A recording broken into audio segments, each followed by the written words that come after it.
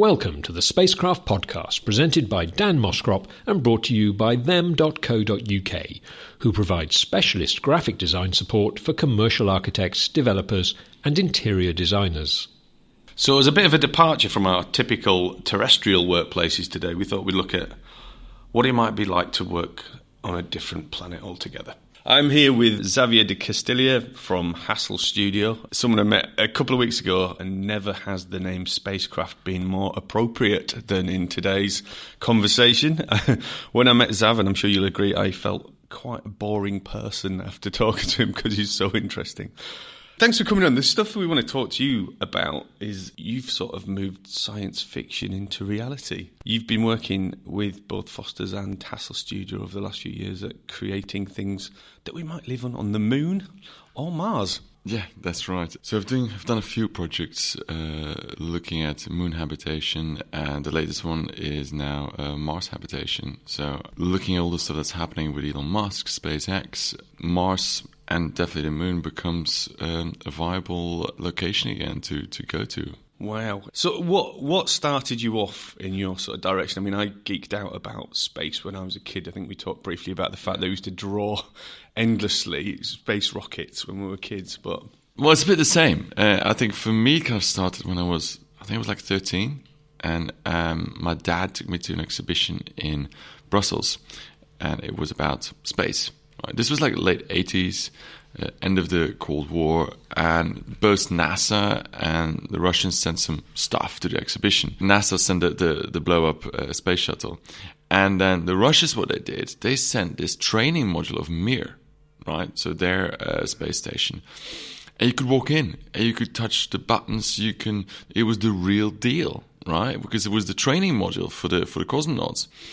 And I was completely blown away by it.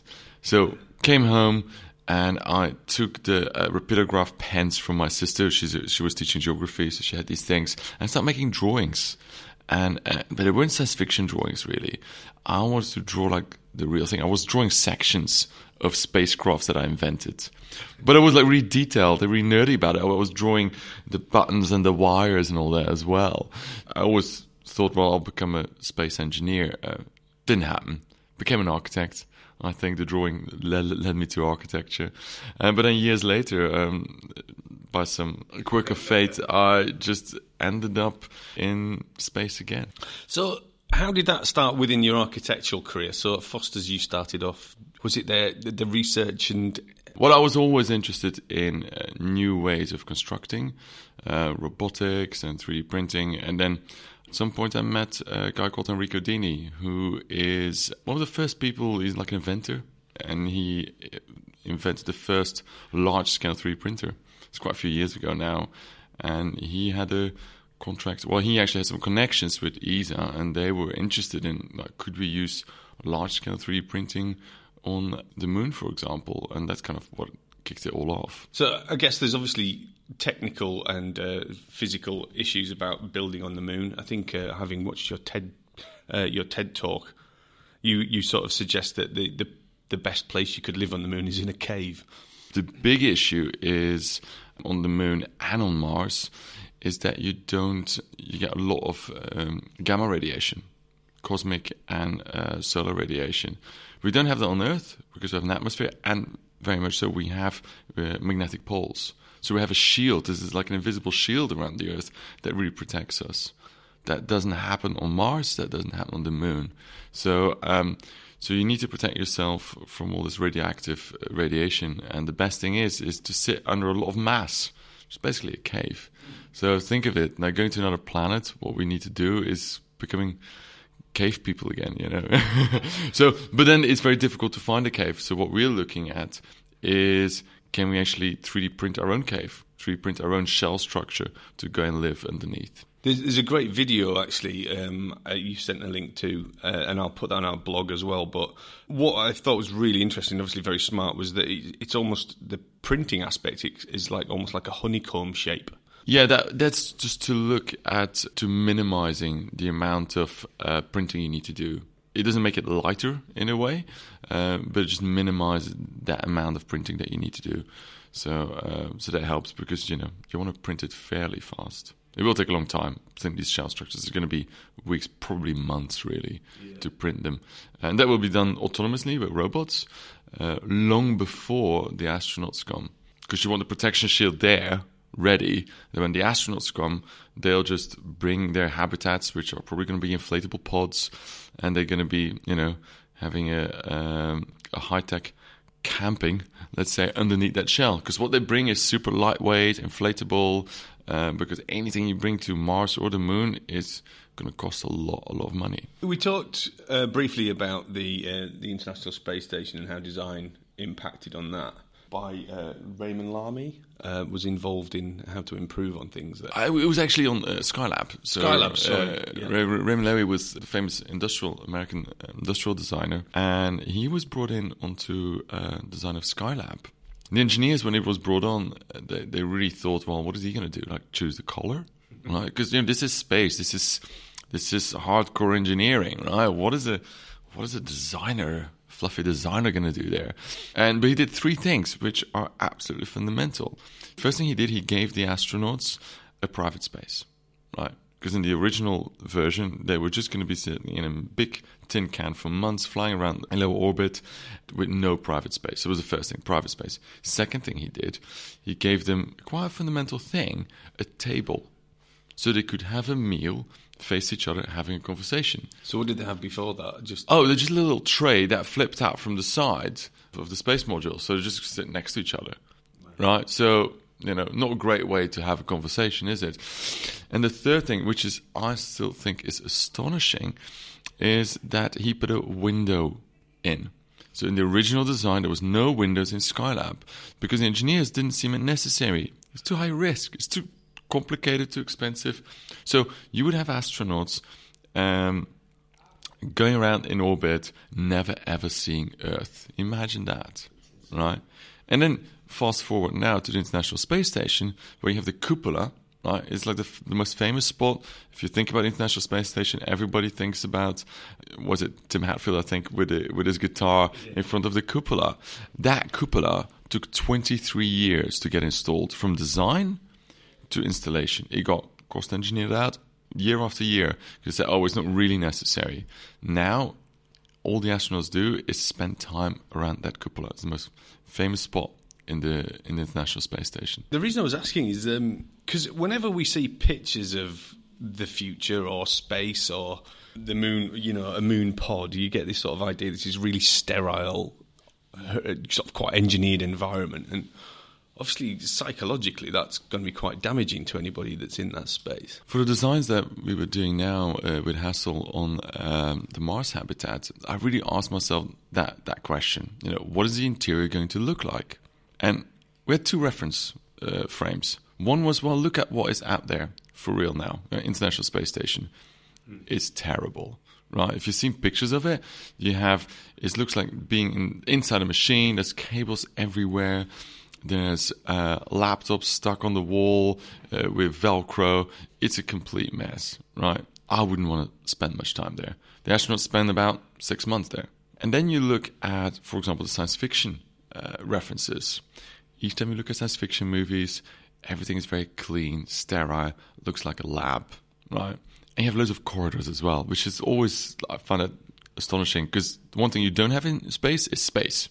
Right, it's very expensive to have a lot of space. And I also don't think that would be a great way to live. It looks kind of cool, but really, do you want to live in like a lab-style environment? So I started thinking, well, as architects, we've been doing interiors and beautiful spaces for a very, very long time. We should look at our own references, right? So if you look at our habitat now, if you zoom in, you kind of see like a little sneak peek of how these astronauts might be living, and it looks like a beautiful living room somewhere, nicely detailed. It has some beautiful wood. So why not have some wood in space? A bit more tactile materials. So we think we should actually just use our skill of designing beautiful spaces. Until now, until you've sort of created these visuals, everything has been very science fiction, and we sort of talked about science fiction books as covers, and everything's almost been imaginative. We're also working with some scientists on another project, and I know that they're detail focused, so it must be quite nice for them to actually have something they can actually almost understand and tactilely hold to see the actual reality of it. Well, it's quite interesting. Like, for example, yesterday I just had organized a little symposium where, because we're still working on our Mars habitat design, and we invite a whole range of different experts, quite a lot of Martian scientists, right? But all these people are very much in their own silos, right? They're extreme experts in that one thing. You know, we have like a Martian meteorologist yesterday there. Amazing. I didn't even know that existed, right? He knows everything about the what happens in the atmosphere of Mars. Storms happen vertically, by the way. I didn't know that. I know it now. They cover the whole of the planet and can last weeks. But it's then amazing when you come with a design proposal that everybody can then start discuss, and they open up their own little silos and start to understand how what they're thinking is really connected to other specialties, you know, because we had conversations between the Martian meteorologist and a space anthropologist yesterday. So, when did those people ever meet, right? So the symposium then, that's sort of creating these connections now? Yes, it was. And because I think there's a lot of silos in space development, it's often the engineering that takes central to the development. I think it should be the other way around. I think designers should have that central role and then bring in all the expertise of all the experts around us, right? That's what happens with buildings. Architects, we design buildings.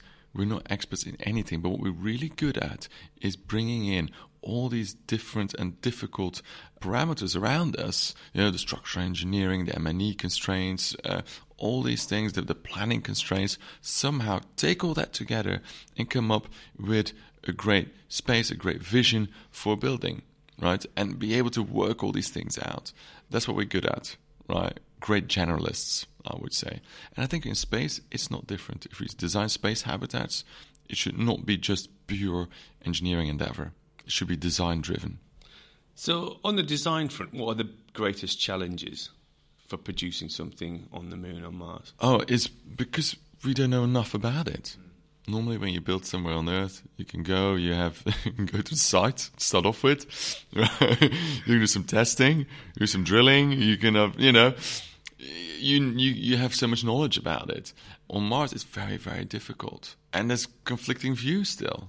Right? Like even yesterday, I was asking, I was interested in the Martian soil. Is it very angular or very round? Because that would abrase if it's very angular, a lot of abrasion on our Martian robots. So I asked the question, I had two completely different answers from two experts. So you go like, there's still a lot of stuff to figure out. I think that's the hardest stuff. But I found it also quite intriguing because the environmental constraints are so much harsher. Although I use the same logic and the same thinking, when I design a building, an office building, we might calculate how much sun actually comes into the building, right? How the shadow is. Now, that's just for sunlight. If I'm doing it on Mars, it's not about the sunlight, it's about solar radioactive rays. So it's kind of the same thinking, but one of them is quite deadly. The other one just gets a bit hotter than you hope for, right?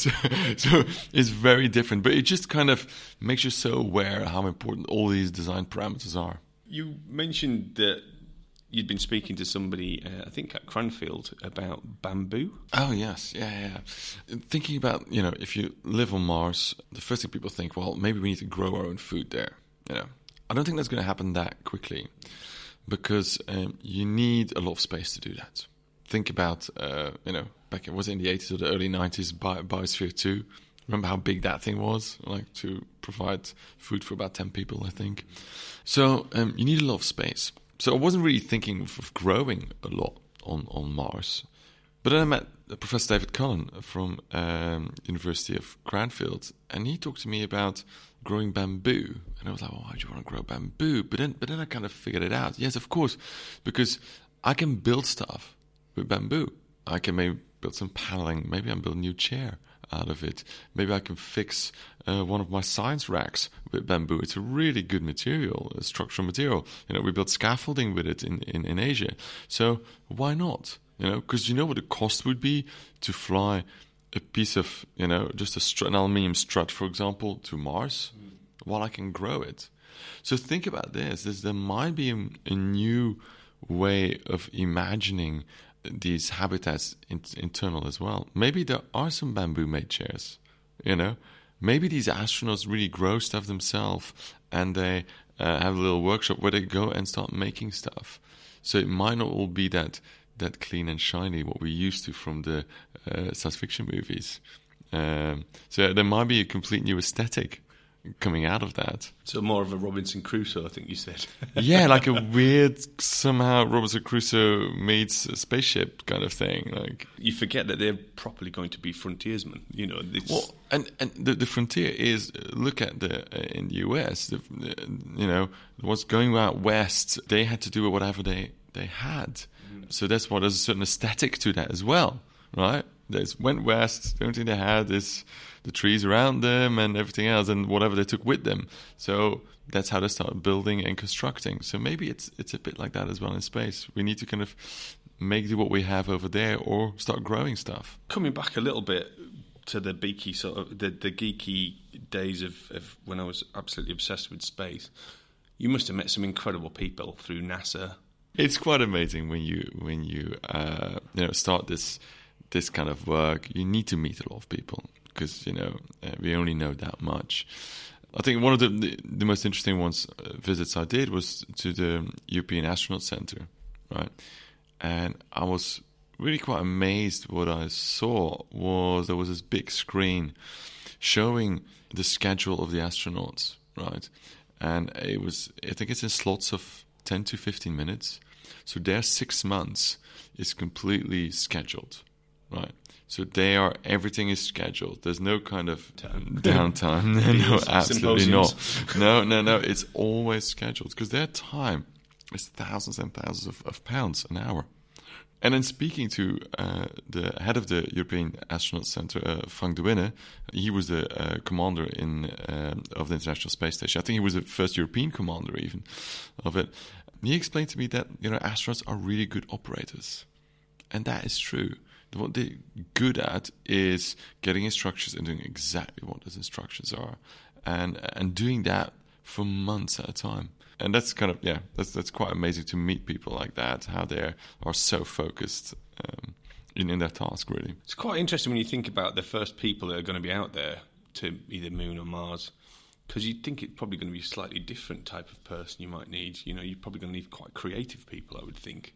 After people have started to establish, you're going to need big thinkers out there. Well, this is an interesting point. Like compare it to something I compare Mars habitats a lot to is the British Antarctic Survey and their Halley 6 station. So yesterday at our symposium, we had David Goodger there. He's one of the people that lives, I think his tally of being in the Arctic is 560 days now, and he's going back. And he was explaining to us something that I found quite interesting. He said the people that are on the Arctic base, Halley 6, they're not your top scientists. Right? It's not them, because they are specialists in this tiny, tiny, tiny thing. He said the people that you need there are people that are often engineers that can operate science experiments, but that can also fix stuff. So you have to have people that can do some welding, that can do this, that can do so many different things. So you have to have people that are not just specialists in one thing. You have to have people that are good at almost anything, right? And that just make do. Because if something goes wrong, you have to find a way to fix it. Even on Halley 6, there's no resupply, I think, for months during the winter. You just have to do what we have there. There's no way out. You can't get evacuated from it. If you need an operation or you break a leg, that's a major, major thing there. So it has to happen with the people that are there. That's it. So architects are pretty good at pretty much everything. So we're going to start populating different planets with architects. I'm not too sure about that. What sort of timeline are we looking at for things like the moon? I imagine the moon's first. So the International Space Station is pretty old now. They're going to retire it. I think the timeline is now 2024, maybe soon. 2028 or something. But it's pretty soon, right? It's a few years away. And then they're now planning for a low orbit station around the moon. So that would be the next step. That is now there's contracts out in the States to start building and designing that. And then probably next step will be moon base. And the next step will be probably Mars base. But it's a very difficult endeavor to do all these things. It's, imagine this like the International Space Station just hovers above us at about 400 kilometers distance. It's not that far. The moon is then 1,000 times that distance, about 300,000 kilometers, I think. But then Mars is 1,000 times that distance.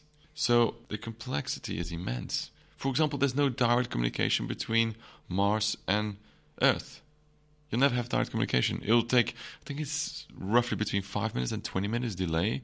So there's no way to call home. No way you can do that. You can't have a Skype. You can't have a conversation anymore with anybody on Earth. That's it. You have a massive delay. So whatever, if there's an emergency, you're on your own. You can't rely on backup, even people talking to you or giving you information. It's not possible. It will take 20 minutes. So when you look at these beautiful drawings and visuals for the Mars modules and certainly the Moon ones as well, they look aesthetically really beautiful as well. Where do you get your inspiration from for those?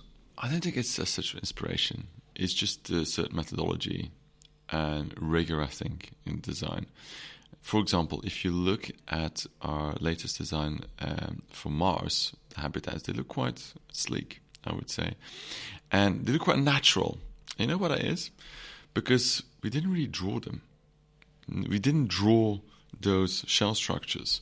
What we did, we were working with engineers from Exley O'Callaghan, EOC, and they helped us form find the shells, the shell structures. It's a little bit like how Gaudi designed his buildings. You might have seen these images, but he used to make hanging chain models. So he used to take a chain, and you just hang it. Now, if you would freeze that geometry and flip it upside down, that would be the ideal structure for only having compression in your arch. That would be the perfect structural arch. I didn't know that. So there's these beautiful drawings, beautiful models really, where you have all these chains hanging, and that is how he designed it, right? So we did the same thing, but we just did it digitally because we wanted to have these shell structures to be only under compression forces, because we're going to sinter or microwave this regolith together, be a bit like rubbish concrete. It will take good compression forces, but it would be really bad in bending and tension forces. So is it glued at all, or is it just? No, we're looking at different things. We're probably going to microwave it together, or you could use you heat it together and sinter it together. So there's different ways of doing it, but it might still be quite a brittle material. Yeah. But a brittle material is great under compression forces. So that's why we designed it, that the whole structure is only under compression forces. And we use what we do is we take the shape and we put negative gravity on it almost, right? So you actually it's a little bit like inflating, and the whole structure kind of pops up and gives us that optimum shape. So it's not that I sit there and say, no, a bit higher, a bit lower. No, it actually gives us the result from a pure engineering perspective. So it's come out of functionality rather than... Oh, yeah, absolutely. Absolutely. And I think when you do that, you suddenly get really natural, beautiful shapes, because it somehow is related to natural phenomena. Almost like the Fibonacci sequence. There's something naturally beautiful. There's something natural about it. That's how we're doing it.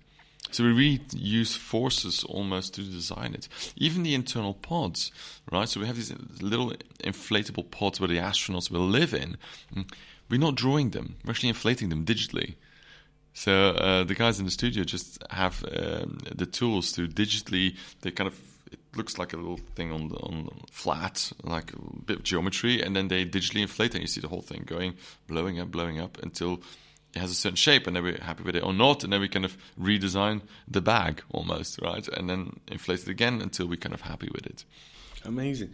So the symposium yesterday, I mean, you've got some of the most amazing minds in a room, I imagine, yesterday. It was pretty good fun, yes. What was the most incredible things that you can actually share that came out of yesterday? Other than the vertical storms?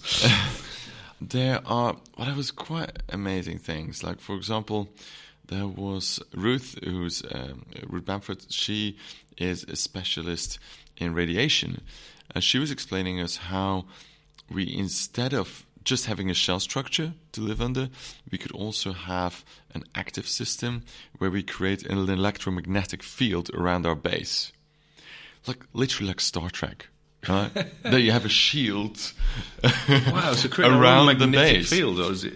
It's an invisible field, an electromagnetic field that would kind of, bounce off the radioactive particles. That was really fascinating, I think. We could do that. And we might do that for certain, when we have solar storms or something like that we turn on the shield. So stuff like that.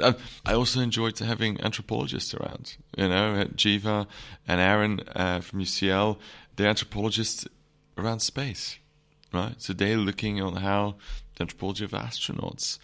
And that I found fascinating, because think about this, for example. In the International Space Station, it's kind of an international endeavor, right? You have NASA, ESA, Japanese Space Agency, and Russians. They all still have their own little side in the space station. It's all divided up, like on Earth. It's you not get your one little station. Countries. You get your own little country, like the Russian bit is over there to hang out, and that bit, yeah. You have the best feud in the Japanese bit. And then I was thinking, but what is going to happen when we go to Mars? Are we still going to do that? Because we didn't design the Mars base with having the American bit, the European bit. We designed it as one habitat. So I hope when we go to Mars, we suddenly can become less divisive about it, and we're a species on another planet. Right? Imagine if we go to another planet, we find some aliens, and they're completely separated as well. I think it would be the weirdest thing, right? Yeah. We never think that way. If we would, see another species, that they would also be somehow connected to a little bit of ground on their planet, and their identity is completely defined by that little space. It feels really backward, doesn't it? Especially when you put it in such simple terms. It totally terms. does. Especially for myself even, I'm Belgian, lived my whole life, for 17 years now in London, and I find it really odd sometimes to be somehow defined by, a piece of country, Really odd, I find that. It is bizarre. Yeah, I remember the moon landing astronauts talking about how unified they felt when they looked at the world. And how crazy it must have been to come back to that. Yeah, it's looking back to Earth hasn't had a fundamental effect on all the astronauts. So when you look at things like The Martian, is that just completely fictional bull? No, it's actually pretty accurate. The great thing is, when I did the first Mars habitat project, I gave the book to my whole team. And then we did the project, and when the project was finished, the movie came out. So it was perfect timing. It's really accurate. There's one thing which isn't that quite accurate. Is the opening scene. Is that the storm? The storm. Matt Damon would not be blown away.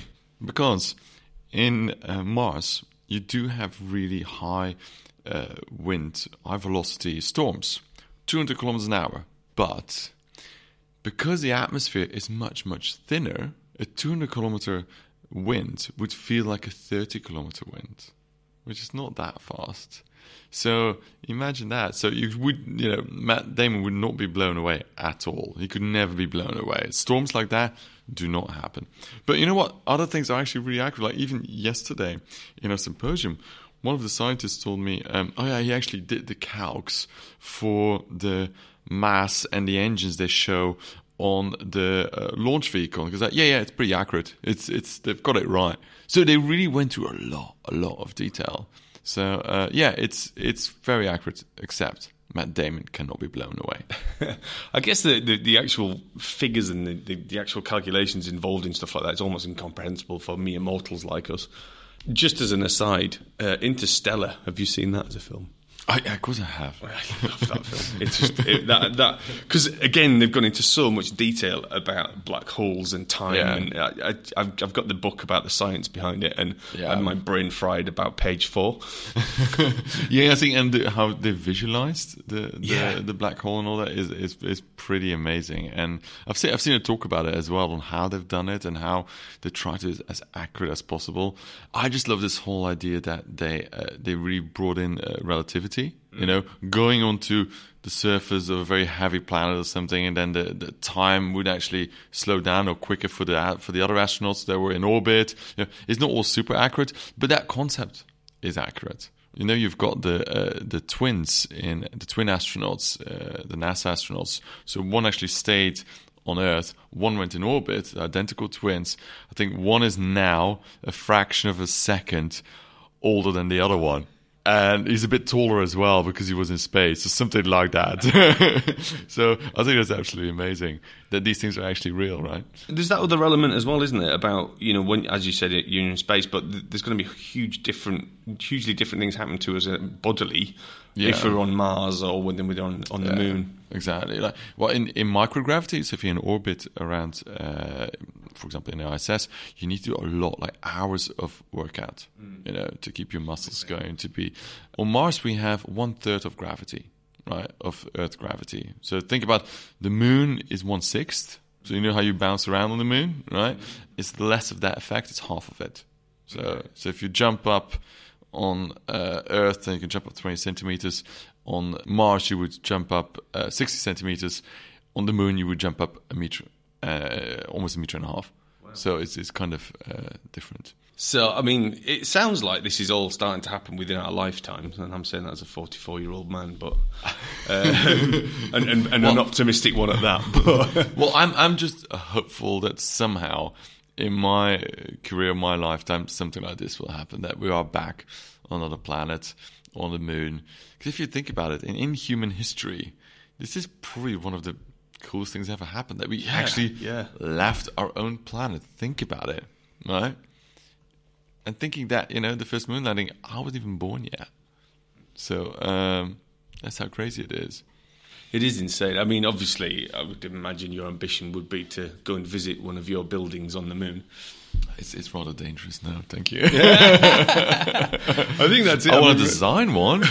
All up for that.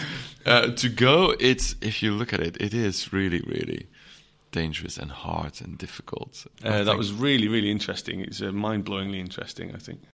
You've been listening to the Spacecraft Podcast, presented by Dan Moskrop, brought to you by them.co.uk, who provide specialist graphic design support for commercial architects, developers and interior designers.